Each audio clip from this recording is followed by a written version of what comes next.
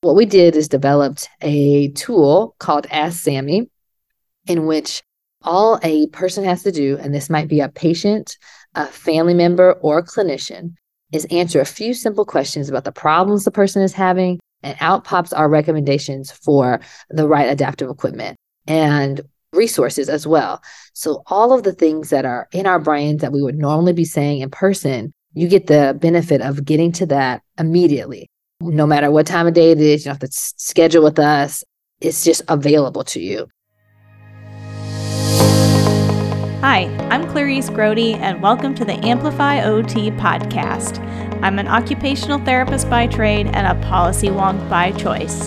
This podcast is here to help you survive and thrive in the U.S. healthcare system through a better understanding of policy, advocacy, and value-based care. So, let's dive in.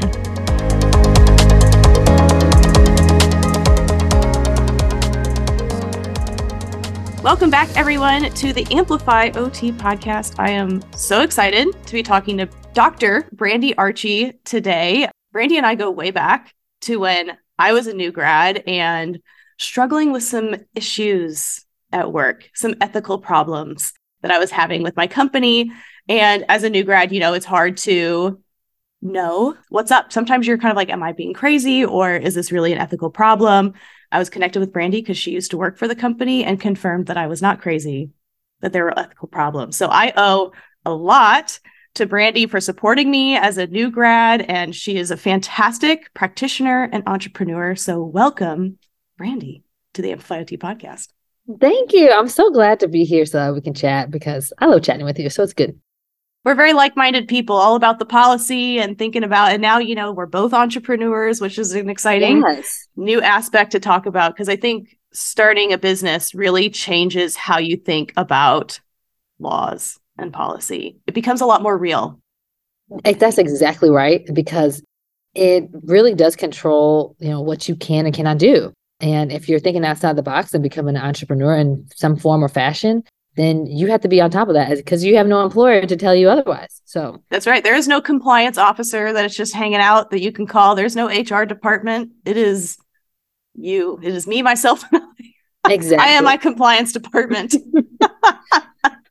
But the benefit of that is too, though, it's good on one end, bad on one end, good on the other. The other part is that you can be on the cutting edge of things. So if you keep paying attention, which is why it's so awesome that you kind of already give us the cliff notes of that, and you pay attention to what's coming ahead, then you can say, oh, I see that such and such might be happening in the law. I maybe might pivot my business to do this thing because that's available to us. So yeah, I think it's really important to stay up on it.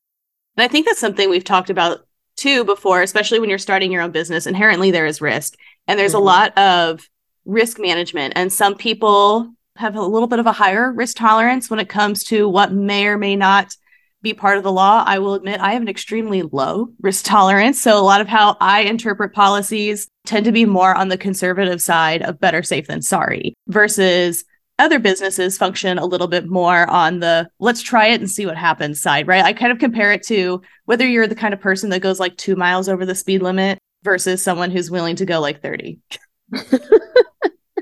See where the boundaries are, yes. See where you're going to get flagged. And I think that's something that, as you've kind of started your business, and I think that's the benefit, right, of being a business owner, is sometimes you don't know whether or not something's covered until somebody tries billing for it. Mm-hmm. Yes, exactly. And when you're a small company, you're able sometimes to take on more of those risks versus when we work for these larger agencies or facilities, they tend to take a fairly low risk tolerance approach, which is because they've got, you're talking millions of dollars in claims versus potentially losing a few thousand, still damaging, but very different levels. And so that's where you kind of get some of these policies of like, oh, you always have to bill, is your therapy diagnosis is generalized weakness. Like that is not a Medicare policy.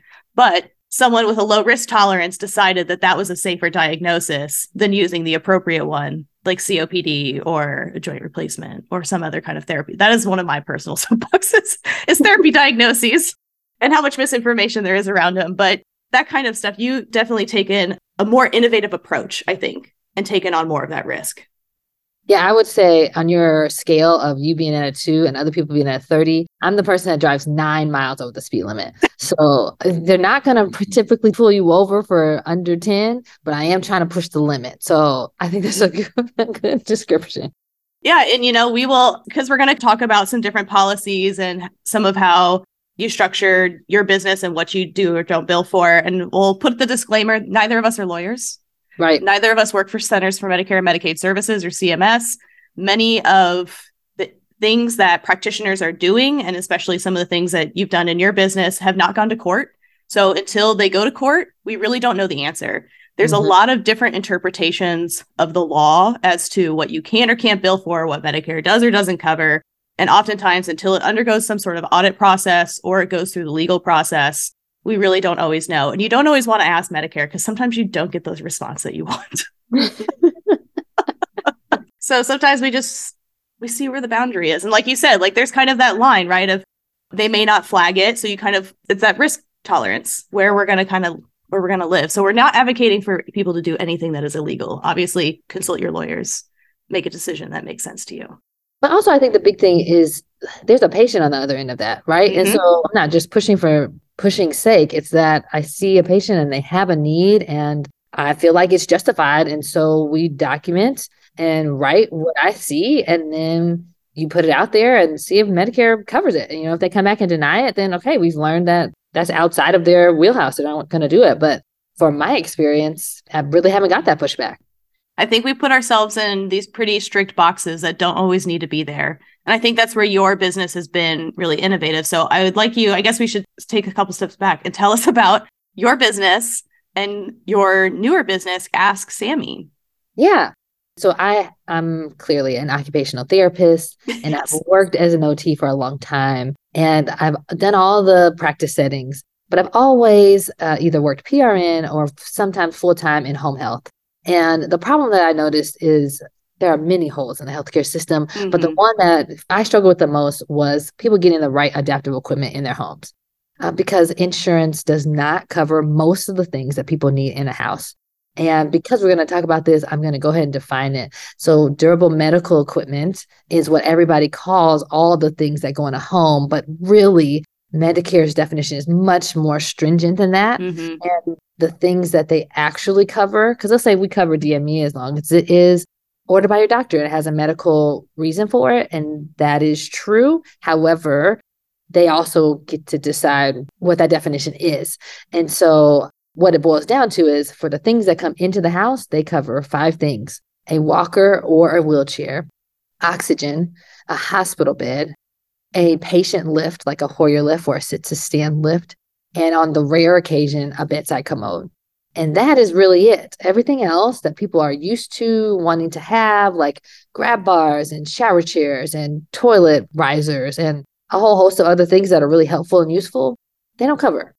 And being in somebody's home, you really see the need and you're like, look, I've made all the modifications I can do to what they already have. I moved things around. We've tried new transfer training techniques, but you really just need a piece of equipment to help you do this. And I was just kind of left with making a bunch of sheets that said, okay, you can find this cost effectively at this Walgreens and you can go to this DME store and get this, and like handing that sheet out. But as soon as I did that, it was basically obsolete. And somebody might send a family member there and they're like, oh, it wasn't there on the shelf. And you're like, I have no control over that. And that's hard because my goals are set up around that. And if you don't accomplish your goals within the time frame that I have, which is even shorter nowadays than it was when I was working home health, then I either have to say that the patient is like non-compliant because they didn't follow through with my recommendations, or I had to come up with something else. And so I was really tired of that situation. And so we created Accessible Living, in which we went to the home and did a home assessment, figured out what equipment they needed, and got it to them. So we sold the equipment and made sure it got installed there. And we served the Kansas City, Missouri, and Kansas markets. That has been a really great experience. We started that in 2017, went through the pandemic, made a bunch of changes that we can talk about later as far as regard to policy and wheelchair evaluations and such. But to tie a nice bow on it, what ended up happening is Kansas City happens to be a pretty large landmass area. So you could live in our Kansas City metro and it could be a long drive to get there. Yeah, it's like a 2-hour radius. It's like a 2-hour radius, exactly. And a lot of healthcare providers serve a large range here and they want to refer to us, but we just really couldn't get there economically to see the patient and to figure out the solutions. And that didn't feel very equitable, much less all the people that are not in the Kansas City area at all that could really use the service of, getting matched with the right adaptive equipment. And so what we did is developed a tool called Ask Sammy, in which all a person has to do, and this might be a patient, a family member, or a clinician, is answer a few simple questions about the problems the person is having, and out pops our recommendations for the right adaptive equipment and resources as well. So all of the things that are in our brains that we would normally be saying in person, you get the benefit of getting to that immediately. No matter what time of day it is, you don't have to schedule with us. It's just available to you, which is very powerful because people are tending to solve these problems very quickly. Like, right. Mom's discharged in 2 days and I'm not ready. Right.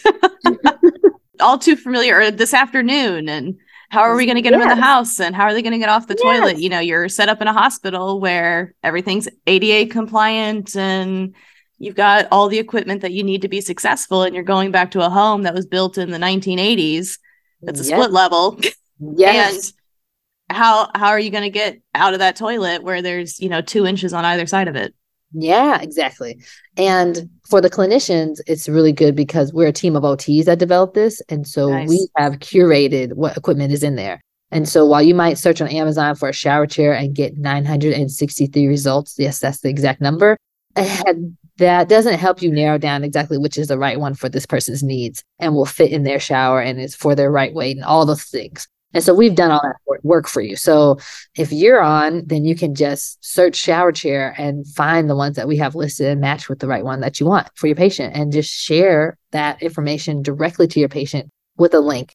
So you're not sending a bunch of Amazon links or writing a bunch of stuff down or printing out stuff the way I was doing back in the day. And so we're trying to make it easier for both parties, our clinicians and for the families. So yeah, that's where we are right now. Yeah, we all know those packets, right, that have been Xeroxed 1,000 times, and you have to put the big red X through the ones that they shouldn't get, and you circle the ones that they should. And you hope for the best. And you hope for the best, which is a horrible way to go about it, and it's not anybody's fault because the healthcare system stops there. We don't have any tools really until now to make that better because you can't get it covered by insurance. So there's no send it to the social worker, have them get the doctor's signature and make the thing happen. So we're trying to be that Band-Aid and make the thing happen. So you can just build a cart personalized for the patient, send them that link. That link never expires. They click on the link. All the stuff is in the cart for them already. Yeah. And I think one thing I really want to highlight and something that we talk about here a lot as well is that, how you really utilize your OT skills to then develop a business and to develop a plan. And I think that's something that I really want anyone who's listening to take home is that occupational therapy is so much more than ADLs and recommending equipment, than all these things. It's really about the way that we think about problems and solutions and the way that we do this, because you took a situation that you had in practice and you identified where the barriers were, which, right, is products not being on the shelves, patients not being able to access them, for any number of reasons, whether that's they can't physically get to that store in order to purchase it, or they don't have access to internet, so they can't order it online, or whatever it may be, or some folks who still don't have credit cards that makes it very difficult to shop online. So you identified where those barriers were, you identified where the supports were, which is, right, that activity analysis piece, but you applied it to a business. Yeah, that's why I say that OTs are the best business owners. I think OTs should be the ones that are entrepreneurs because we already have those problem-solving skills.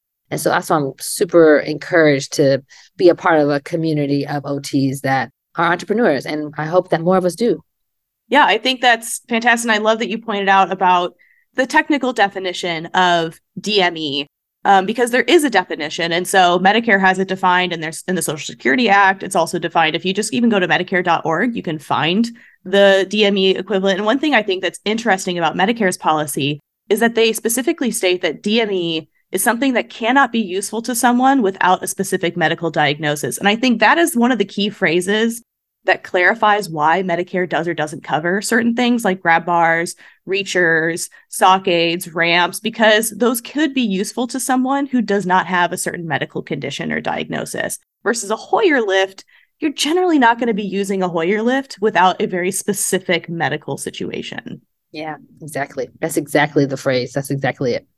Yeah, so I think that's really key that we highlight that. And then kind of the difference too there then between adaptive equipment, which doesn't fall underneath the DME. And I think that's really where some of that, the reachers, the sock aids kind of falls a little bit more in some of that adaptive equipment category than as much our DME category. Mm-hmm.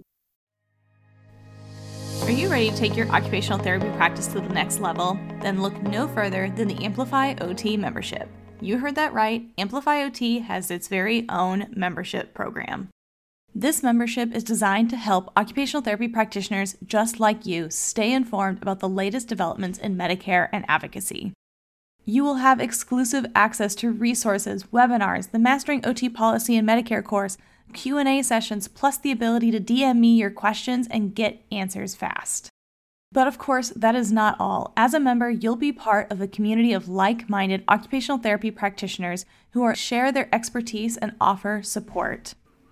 So, by joining the Amplify OT membership, you'll be able to stay up to date on the latest Medicare regulations and guidelines, learn how to advocate for your patients and your profession, connect with other OT practitioners and students to share your knowledge, and you'll have access to those exclusive resources and webinars so you can reach your full potential as an OT provider. So don't miss out on this opportunity to take your practice to the next level. Sign up for the Amplify OT membership today by going to the link in the show notes or amplifyot.com/membership. Don't forget to stay informed and be the change that you want to see in our healthcare system. So how have you used policy and insurance and reimbursement to influence what kind of equipment you might list or how you kind of approach these situations with patients, and even then through even Ask Sammy? Like, do you include insurance or provide recommendations for when people might try and apply for coverage? Yeah. Okay. So 98% of the things that we offer at Ask Sammy are not covered by insurance. But there are the 5 things that I talked about that are covered. And so on those product listings, we literally say, this could be covered by your insurance. And I mentioned that our tool puts people to the right equipment and resources. Well, the resources are built in too. And so we've tried to simplify the process of people understanding how to get it covered by their insurance. And that resource is available online. So it's free and you can just download it from our website. You kind of check it out, I guess, but it's $0. And then you get this PDF that has all the links to the things you need in order to get the things covered. And so we try to explain that process as simply as possible because it also can be a very long process because there's multiple parties involved. Mm-hmm. And there's nobody's job title that is supposed to help patients get through that process, right? Everybody's always kicking it to the next person. Right. And so we're trying to empower the caregivers and the patients directly to be like, here are all the steps. So you need to follow these steps. And if you get that done, it can get covered by insurance. So because we spent so much time going through it. So we're just trying to do it that way is the best chance that we have for helping people get things covered, clearly identifying which ones they should try to do that with. Like if you had to summarize some of the steps, what would you say that they are? Oh, yeah, I can tell you directly. So in order to get DME covered, you need a written prescription from a physician or a nurse practitioner on their prescription pad, whatever that is. You also need them to write in their visit notes that there's a need for this piece of equipment and why. Pretty much for all the pieces of equipment, that needs to be a face-to-face visit. You can't just call in afterwards and say, hey, like you do for your pills and say, hey, I need a new prescription for my whatever medication. No, you have to go in and have a visit, talk about it, have it written in the visit notes, okay? They need to then send both of those documentations along with the demographic information of the patient to a DME provider in your local area that covers Medicare. And we have a hyperlink in that resource that'll let you put your zip code in so you can find out who that is. That DME company then is going to take a look at that documentation and see if it's enough. Some things need more documentation than others, like wheelchairs. And that's why therapists usually get involved in that. Technically, it's not required, but mostly, our doctors are not allowed to spend very much time with our patients. Right. They don't tend to write enough to get those things covered. So then you might need a therapy evaluation to write every detail about why you need each piece in a wheelchair, for example, or what the transfer status is of somebody who needs a lift. And so that documentation needs to also go to the DME company, and then they submit it to insurance. Insurance says whether they cover it or not. DME comes back and says what your copay is, and then it gets issued to you. So because there's so many hands in the pot, the ball can be dropped at any one of those stages. Right. And I think that's another important plug to put in, or disclaimer as well, is that if you are a practitioner and you are not trained in doing wheelchair evaluations or making some of these DME equipment, you need to seek out training and supervision. It isn't our scope of practice, but especially when we're dealing with some of these more complex DME recommendations, like I feel comfortable making a recommendation for a bedside commode. I do not have any kind of specialty training, but especially some of those bigger, more expensive pieces of equipment, it's really important that you seek out training or know who to refer to help make some of those referrals, especially because with Medicare policy, they only really cover equipment every 5 years, unless there's been a significant change in status. So if you make a poor recommendation for a wheelchair, that patient's going to be stuck with that for 5 years. I'm so glad you brought that up, because I want everybody to actually be very confident in the fact that you have the skills already. You have the clinical knowledge to get somebody a custom wheelchair. And I'm using that particularly because that's the thing they spend a lot of time in. So I really try to advocate for people to not have like standard manual wheelchairs issued by height and weight, because most people that you see qualify for a custom one. And so all you need to know is a little bit of extra knowledge to know what's available to them and how it gets justified.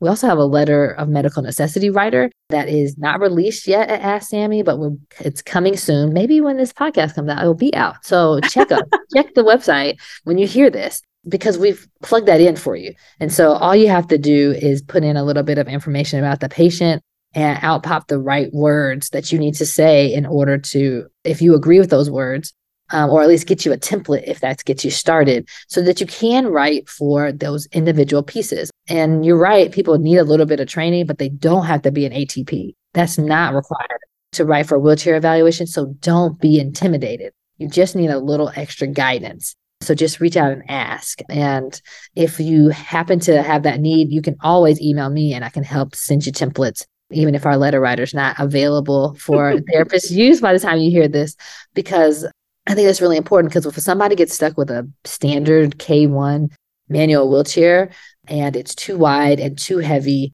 they likely will move less, right? And that has a long-term impact on their health. But if they have something that's actually functional and lightweight, they'll likely do more things. And we want people to do more things because it improves our quality of life. And it also improves our life expectancy because we're not getting sores and we're just doing better overall with our health. So it's like a key thing to not slough over. So thanks for letting me get my soapbox about wheelchairs. Yeah, absolutely. And to add to your soapbox, this is within our scope of practice. We do not need to defer to physical therapy. No. I have seen that so many times on social media. Well, PT's really the experts in transfers, aren't they? Absolutely not. If anything, I'd say I love my PTs, but I would say we are most qualified. We understand the cognitive component. We understand, right? There's a lot of cognition that goes into operating a wheelchair, especially when it comes to some of those more complex, right? I used to get consulted fairly frequently in home health to assess whether or not someone was safe enough to utilize their electric wheelchair, especially like if they were in like a psychiatric institute or in long-term care, to come in and assess whether or not they're cognitively okay to operate an electric wheelchair, because those things can go pretty fast and can cause a lot of damage. It can cause a lot of damage. And you know what? I think OTs should be the ones doing wheelchair evaluations, similar to what you're saying, because we're also looking at not just getting from point A to point B, but what are you doing while you're in that chair? Can I get to the sink? Can I get into the bathroom door? Can I transfer easily from this chair to a toilet? How am I going to get dressed or do incontinence management? All of that stuff can play a factor in what parts you pick for a wheelchair. It's not cut and dry just on height and weight and like how well your hands work. So there's a lot of variation in there, especially we're talking about advocacy and what's happening with legislation, CMS just made it that if you want to have an eye level chair or the chair goes up and down in height, the power wheelchair, then you can write for that and it'll get covered when previously it wouldn't. And there's so many functional benefits from having that, not even including the psychological benefit of being able to look somebody in the eye. And so that comes from people pushing the boundaries, writing for it. It got denied lots of times, but that writing helps to show to Medicare that it's important that they reconsider covering it.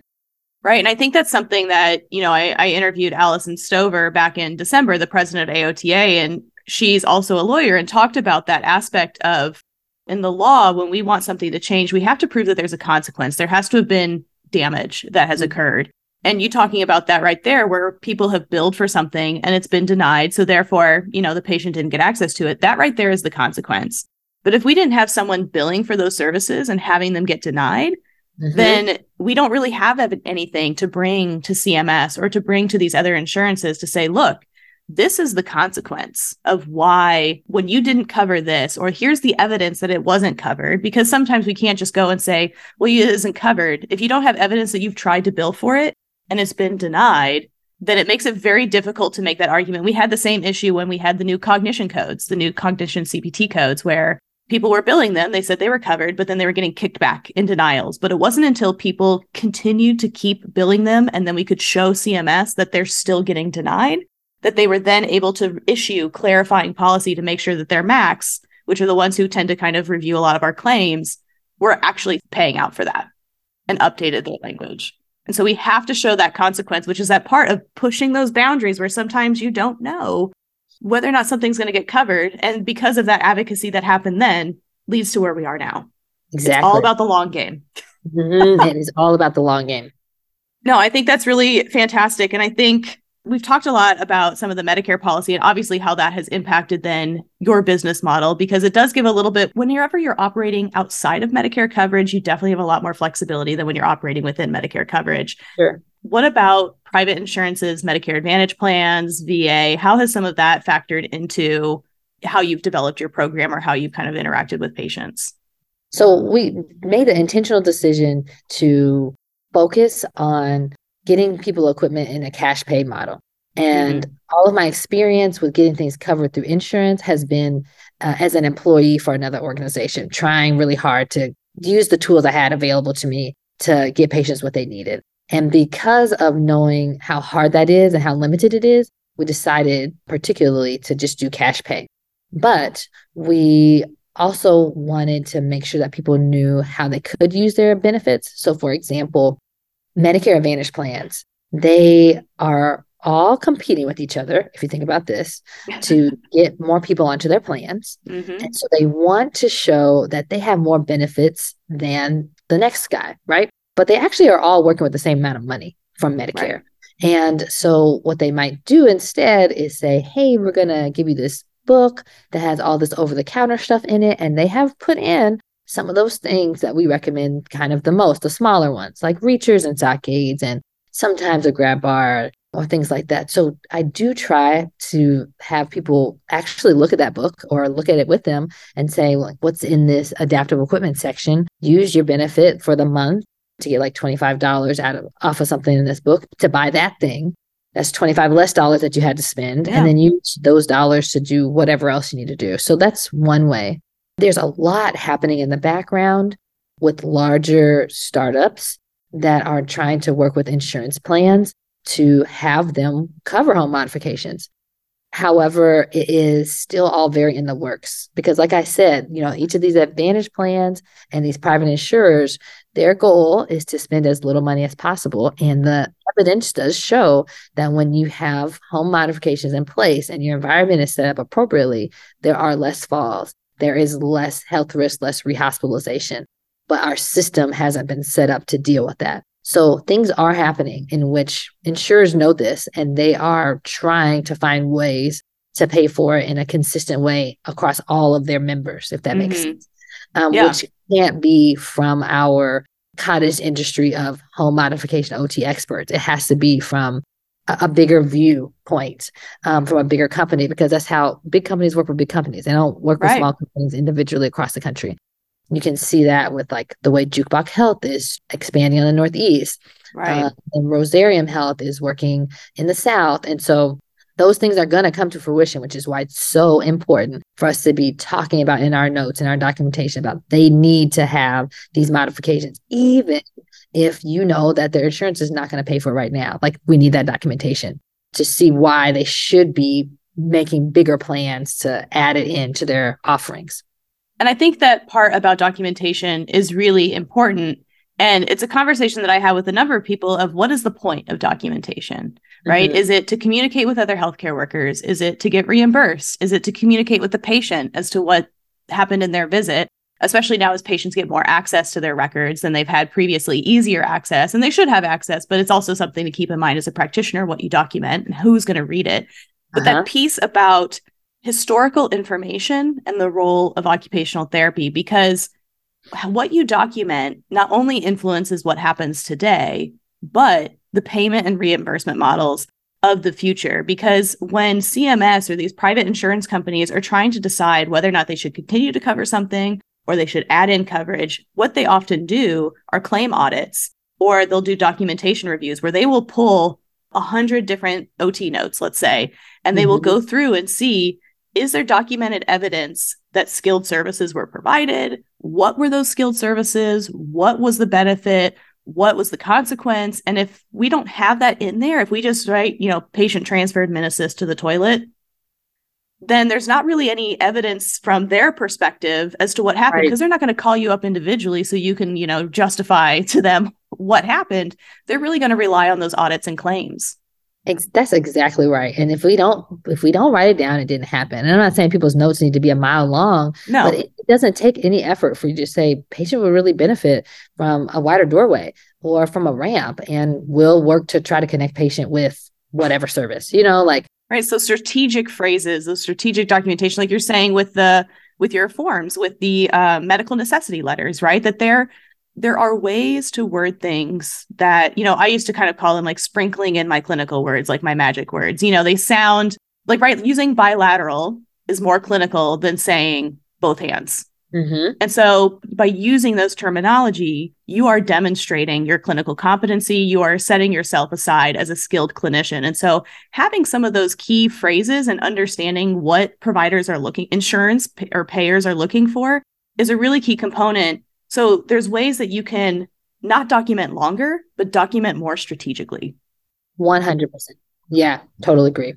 Good. Guys, see, this is why we chat, because we're always we're on the same page. Yes. And I think that talking about that home mods piece is really important, because there is this people are trying to figure it out, right? That's why we have studies like the capable model that's really different and covering more home modifications. If you're not familiar with the capable model, I know you are, Brandy, but it's a, occupational therapist, a handyman, and a nurse. And it's through a grant program through Johns Hopkins. And there's multiple throughout the country where the reimbursement model covers the occupational therapy evaluation and visits. Then they pay the handyman to come and install the equipment. And then there's also a nurse that's involved as well for some of that case management and coordination piece. And so it's a really innovative model, but it's not yet something that's covered by Medicare. And so they have applied through the CMMI, the Medicare Innovation Center, to try and get new payment models around that. But it does become a little bit trickier. And so there are ways that people are trying to figure this out, but it just takes time. And I think companies, like things like what you're doing and like the way that we're documenting and the way that we document every day as clinicians, like this is how you can engage in advocacy, by just documenting well. Exactly. You're already doing the work. Let's just show everybody what it is that you're doing in its highest form. I know that we need to speak to our patients in a way that they understand. And that's a superpower. It's actually a skill that we have absolutely. To be able to break down complex knowledge and information in a way that's bite-sized and understandable, so people can be like, oh, so now I see why it's so important for me to get my legs elevated with my CHF. Everybody told me that, but nobody explained to me why. And now I will adhere to that and my habits will change, right? Like that is our superpower, right? And that's why it's a superpower, because we do it automatically without thinking about it. And we expect that everybody else is already doing that, but they're not. No. And so you just need to write that too, right? And so that you don't write the way you talk to the patient. You write what's really happening at the higher level of all the things that you're processing through your activity analysis and so forth. So Capable is a super good example about advocacy, because while they're trying to get Medicare to cover their model, because right now it's not sustainable, because you have to put your own grant funding per wherever region you are at. And then whenever that grant funding dries up, your program dries up. And this is a need all the time. So we need a regular funding source. So while they're fighting with Medicare or trying to demonstrate through research why they need to do it, private insurers are already noticing that. And they're coming up with their own ways to try to create that kind of system, for their members, because Medicare doesn't need to attract people to it. They're going to get all the people as they turn 65. They're not putting out the big advertisements. Exactly. They don't need that. But Humana is fighting Aetna and Blue Cross Blue Shield for your membership dollars. And so they want to have innovative approaches to this, but they also want to have sustainable ways to do it. And so all of that research from Capable is going towards them, even though they're not the people that they're reaching out to as much. That's why what you do is really important, and what you write is really important. Today's episode is proudly sponsored by MedBridge, your go-to resource for advancing your occupational therapy career and, of course, getting those necessary CEUs. If you are passionate about staying at the forefront of our field and enhancing your skills, MedBridge is a comprehensive solution. With the MedBridge subscription, you gain access to an extensive library of high-quality live and recorded courses led by industry experts. So stay up to date with the latest advancements in occupational therapy, explore evidence-based practice, and enhance your clinical skills. One reason that I really like and recommend MedBridge is because they have both intervention-based courses and policy and reimbursement-based courses, and that is a rare find in a CEU company. But here's the best part for our OT Amplifiers community. If you use the promo code AMPLIFYOT at checkout, you'll unlock an exclusive 40% discount on your MedBridge subscription. Yes, you heard that right, 40% off with the code AMPLIFYOT, that's AMPLIFYOT. This is a fantastic opportunity to save some money, elevate your practice, and support Amplify OT.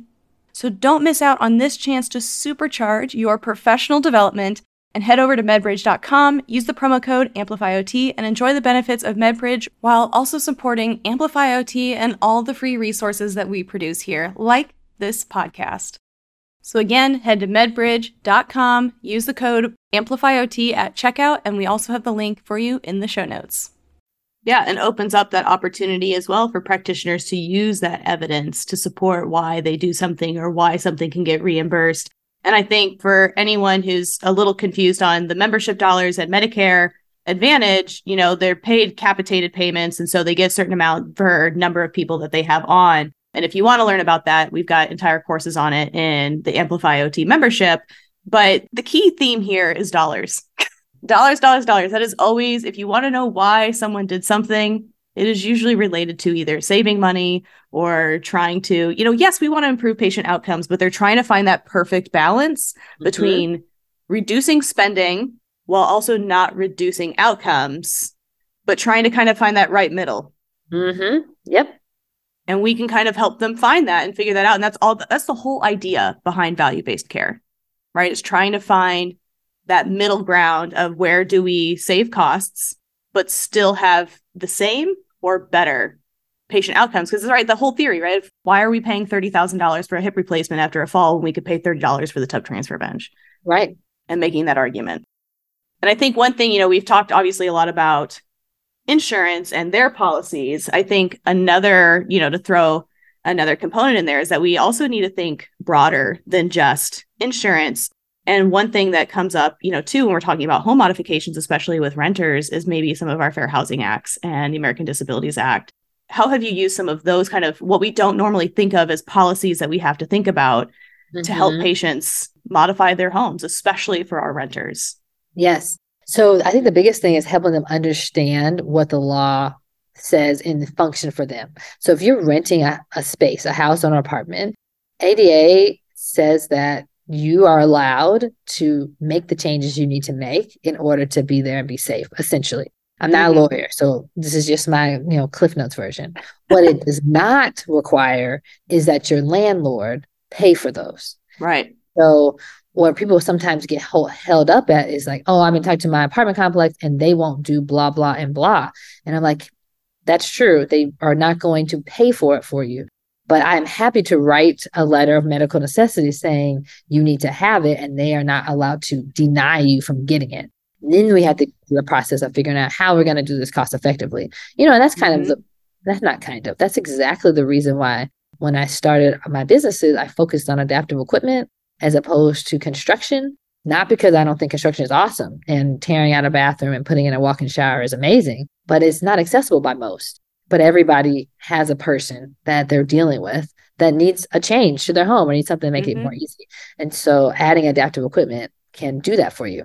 And so while we can advocate to get somebody a grab bar, if they pay for it, I can also quell somebody's mind about like, hey, we can just install these toilet rails and you don't even have to talk to your apartment complex about it. Right. Because you know what? This is just a toilet seat coming off and these rails going on and you can take it when you leave from here. And there's been no damage made. Because we've had that occasion where people are like, well, I don't know if my apartment complex is going to let me and they don't answer the phone. And I'm like, it doesn't matter because if you use adaptive equipment, then we've not made any damage to their property. So it's no different than you moving a bed in here. You don't have to get permission to get a new bed. Yeah. And I think that's part of understanding what the laws are, right? Making the system easier to navigate. And it's impossible to navigate if we don't understand where to look for answers and we don't understand even the policies that are governing our practice. Because I had a patient too where she was a renter and she really needed a grab bar, but she thought that she couldn't install one because you're not really able to make modifications to an apartment. Or she was really worried too that she might lose her deposit whenever she decided to move out, whatever. I said, well, under the law, you are able to make reasonable modifications to the environment, which includes installing a grab bar. And I said, just call your landlord and see what they say. And sure enough, they even offered to install it for her because they wanted to make sure it was installed correctly. Exactly. So they offered to install it for her if she purchased the grab bar. And so once she had that green light, her and I we kind of made some simple measurements and we picked out which grab bar was going to be the right fit for her. She purchased it, $25. And then the landlord came in and installed it for her because, they have an incentive too sometimes to be the ones to install it to make sure that you don't rip out their drywall. Yes, exactly. And cause bigger problems.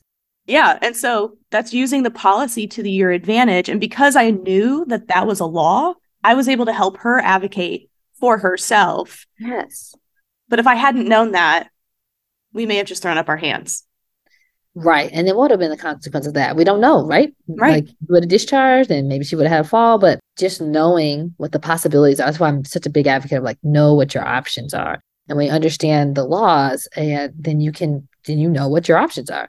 And in addition to that, like the reason most apartment complexes that I've come across will install that bar for you is because many people have asked, right? And so they've had the occasion where they're like, okay, yes, you can do it. Go ahead. And then lots of damage has occurred to their property. And they're like, you know what? We have a handyman already. We already have maintenance. Let us just make a policy around this and we'll install it for you. And a grab bar doesn't cost a whole lot of money. It's the installation that costs a bunch of money. Right. So it's worth an ask, so just knowing that it's worth an ask.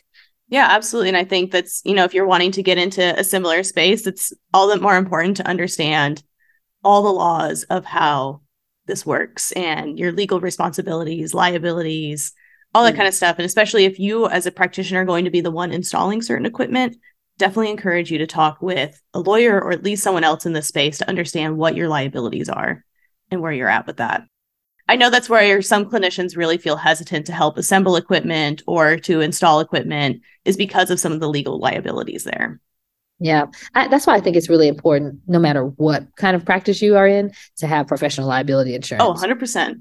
Because it's not very expensive and it can cost like $80 a year. And it protects your best interests. And even if your employer has liability insurance for you in case some patient sues, that protects the employer's benefit. Right.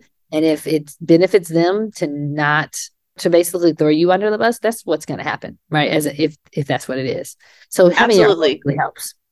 Yeah, I definitely will second that of always having your own insurance. I mean, yeah, I think I have I know AOTA has a collaboration with Mercer, Pro Liability, whatever they're called, where you get a discount if you're an AOTA member. And I think you're right. Like it was maybe $80 a year, when now it's more because I have it for my business and consulting, but it's like $200. It's not, Yeah.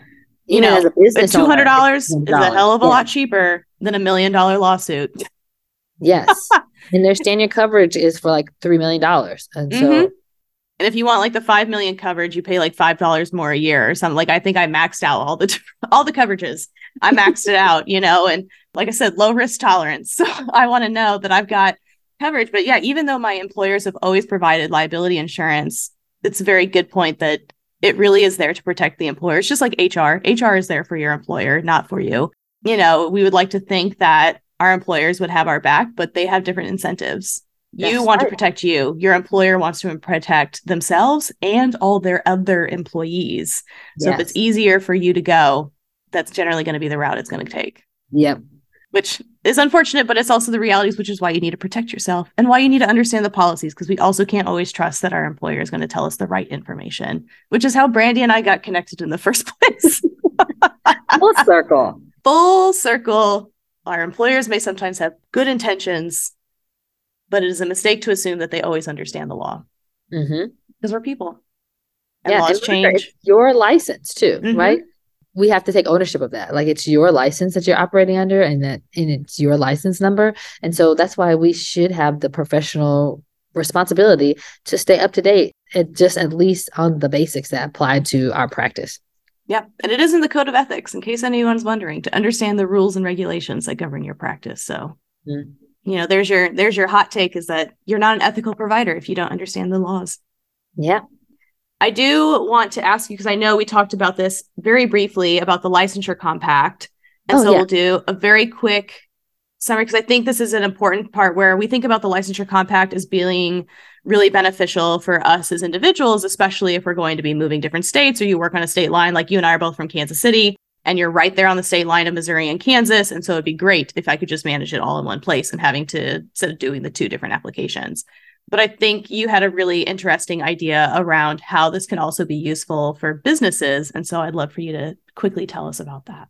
Yeah. So the OT Compact is going to be really impactful because it will give us more reach to do what we do already, right? And so especially with telehealth becoming more available and technically still available to bill under Medicare, we'll see what happens at the end of 2023. But should it get codified into law all the time, then you could essentially build your own practice via telehealth if you are working in an area where your physical body does not need to be present.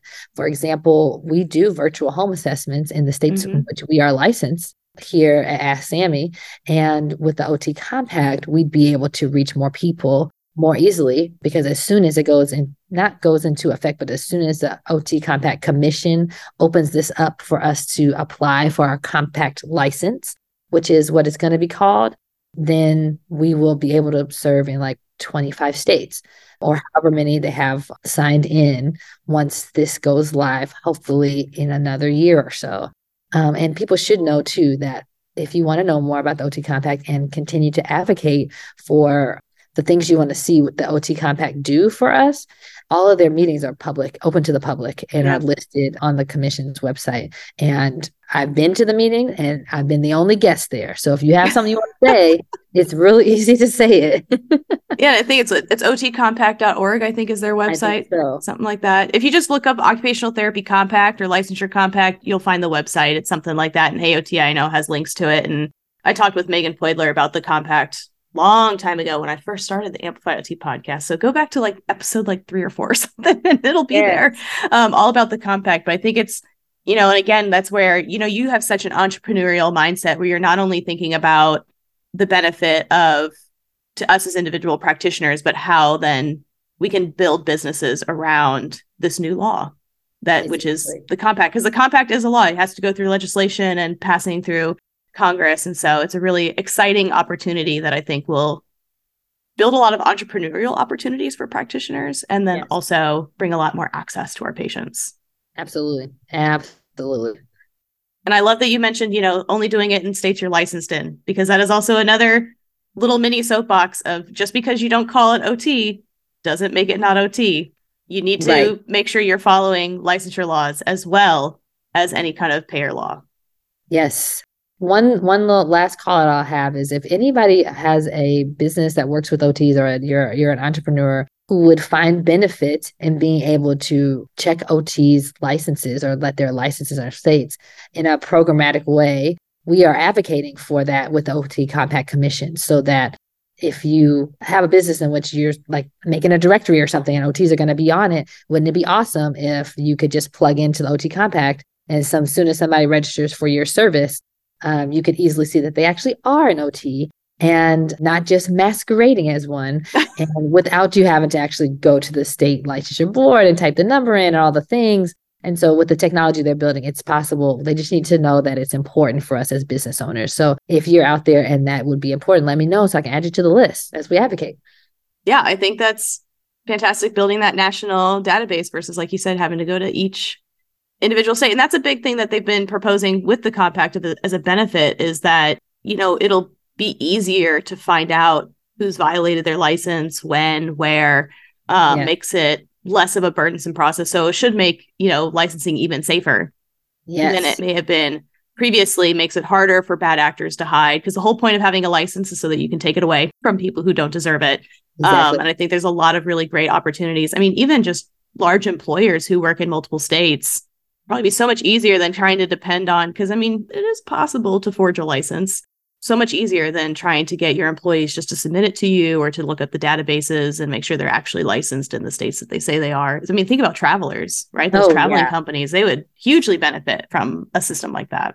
That's definitely true. I hadn't even thought about that. But yeah, they have so much manpower, I'm sure, just working on getting people licensed and making sure that their licenses are up to date. So yeah, being able to have a national database will be transformative for everybody. Yeah. Well, Brandy, before we wrap up, do you have any final soapboxes that you'd like to step up onto? I have lots of soapboxes that I could get on all around adaptable equipment and home modifications. What I will say is I love to collaborate. And so if anybody has an interest in adaptive equipment, home modifications, OT entrepreneurship, reach out to me. Find me on LinkedIn. That's where I'm active the most. And let's chat about it. And I hope that people will use AskSammy.com as a tool and a resource to find the right equipment for their patients, or to just send your patients to it. So that's one less thing you have to do with them, and use your very valuable treatment time for the other actions that you need to do. So, yeah.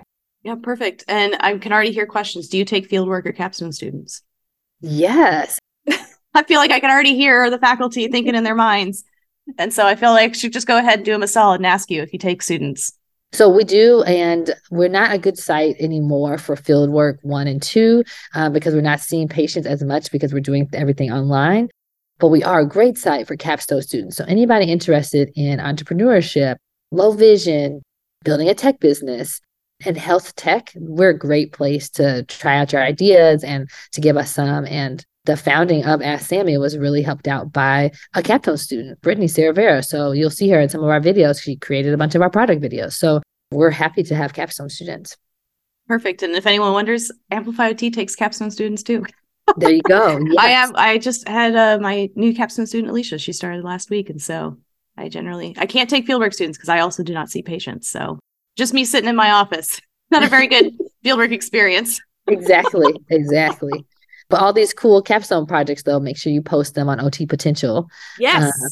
Is a good place to share what you're doing with your capstone and look for capstone students. So I told you, I'm all about collaboration. So it's another OT-led business. Yeah, Sarah Lyon's got some fantastic stuff going on with her occupational therapy database where you can find, that's another pro tip. We're just talking all sorts of topics. Pro tip for anyone looking for their capstone is the occupational therapy database is a great way to find practitioners who are in an area of interest that you're interested in, where they have profiles. And so, I mean, Sarah's a really innovative entrepreneur. I love Sarah. So, and then, the capstone database that she's building out as well is really amazing to see some of the innovative work that's really going on in the field. And that's a great too. If you're an entrepreneur, you're interested in entrepreneurship, peruse the capstone database, see what people are working on and see if there's a way that you can carry out their project and turn it into a business. Because, they only get 14 weeks to build something. And may not be able to follow through. So that's a good way for capstone students, think about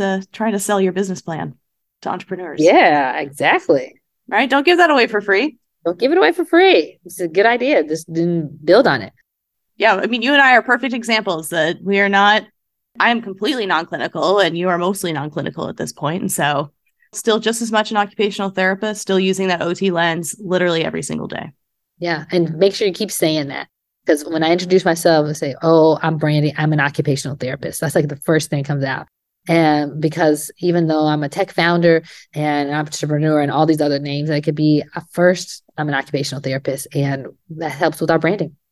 And that is advocacy right there, folks.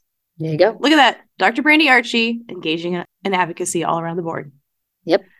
Well, thank you so much for coming on the Amplify OT podcast. I'm sure we'll chat again, especially once the licensure compact is a little bit more developed, which I know we were hoping for this summer. Doesn't sound like it's going to be this summer. Probably looking more into next year. So we stay tuned for whenever that comes and we'll keep you posted. If you made it this far, I want to just take a moment to say thank you so much for listening to the Amplify OT podcast, and I hope you're feeling a little more inspired and prepared to amplify your value and the value of occupational therapy. If you found yourself at any point thinking, gosh, I guess policy isn't that dull and boring, then you're definitely going to love how we talk about policy and advocacy in the Amplify OT membership. There's a link in the show notes where you can sign up today so you can take an immediate next step towards emerging as a confident clinician. And of course, don't forget to follow the Amplify OT podcast so that way you never miss an episode. And while you're there, why don't you go ahead and leave us a 5-star review, because that's the best way to help others find the podcast too. And of course, thank you so much to Jessica Riccio for editing this podcast and for all of you for giving me a reason to record it. You're now officially part of the OT Amplifier community, and you are now prepared to go out there and advocate for OT, because remember, if we don't advocate for occupational therapy, then who will?